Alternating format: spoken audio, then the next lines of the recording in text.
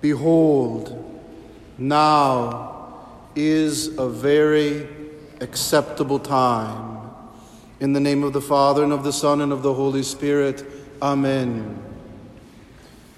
As I was preparing to preach a sermon to enter us into this great and sacred season, the Lord brought back to me an old memory when I was in the seminary, which was a lot longer than I wish to remember it ago.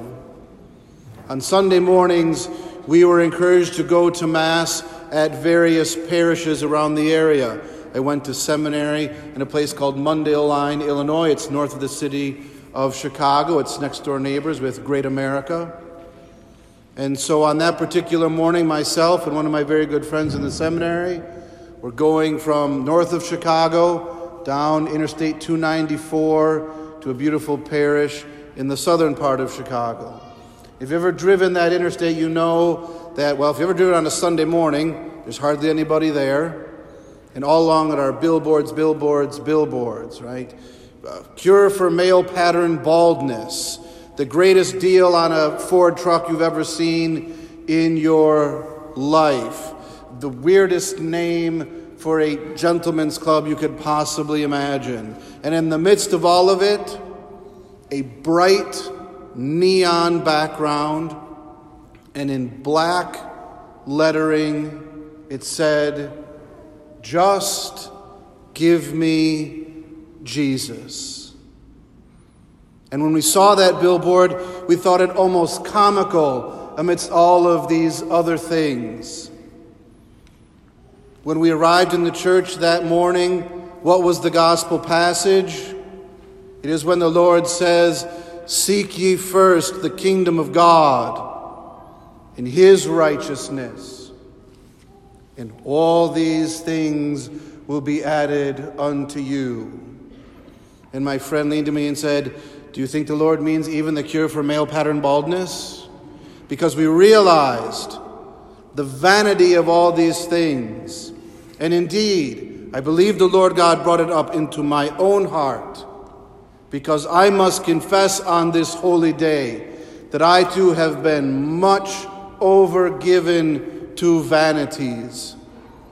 Last year, I had the worst Lent I have ever had. My own fault. Yes, Covidia made it a little strange. We can all admit that. My own fault.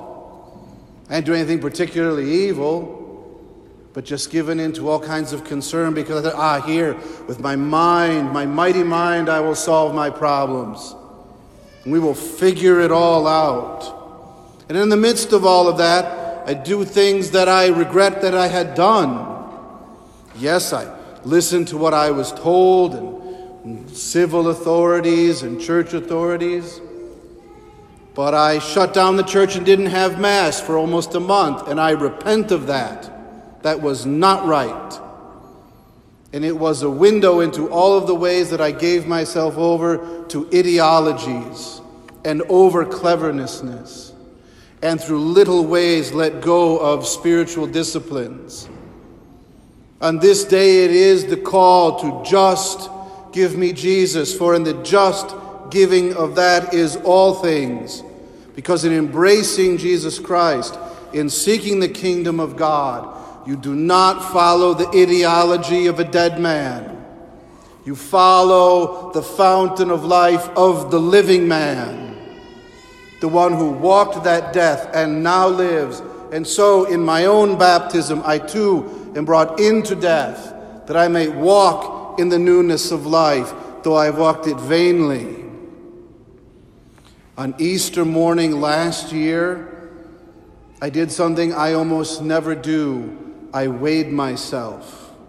237.2 pounds. I know it because I typed it into my stupid phone. This morning, I did something I almost never do. I weighed myself.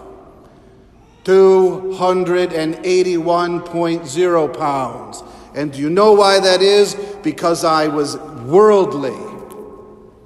Now, you all know I'm the most gorgeous person that ever lived. It's not a flagellation of any self-doubt.